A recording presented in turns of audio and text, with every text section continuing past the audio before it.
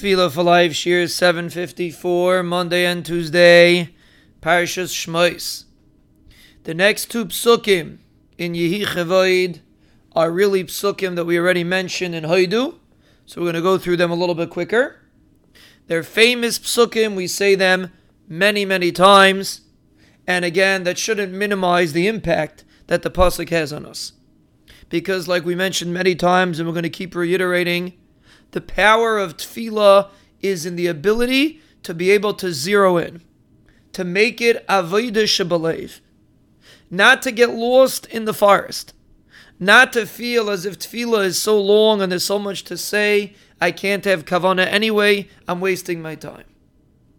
A person has to try to focus in one area over here and in one area over there, and then you're a mutzlach, then you're successful in tefillah. And these psukim are no less.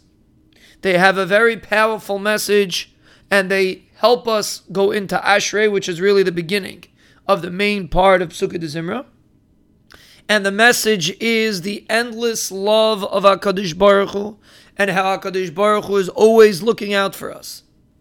The Yetzer Hara wants to minimize that. The Yetzer Hara wants to make us feel as if the world runs on autopilot. There's nobody taking care of us, chas v'shalom. And our understanding has to be like the pasuk says, "V'hu rachum yechaper avoin v'lo yashches." The pasuk says the Rebbeinu Shalom should have rachmanis, and he should be mechaper on our avonis.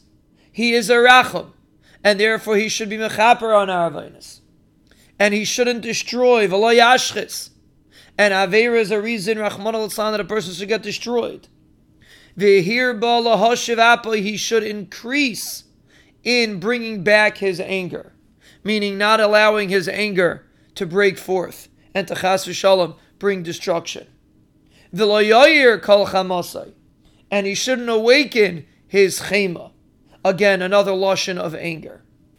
And we mentioned when we discussed this pasuk in Hoidu, we are being very specific. We are mentioning specific negative forces that exist in this world.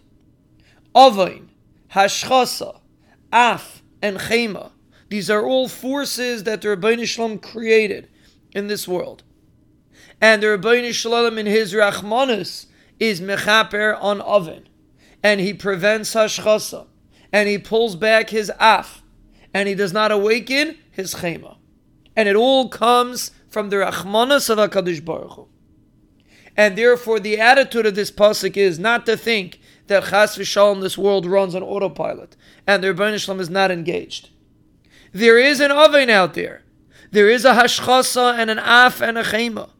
There are negative forces, but the Rebbeinu Shalom in his rachmanus stops them and prevents them from influencing us.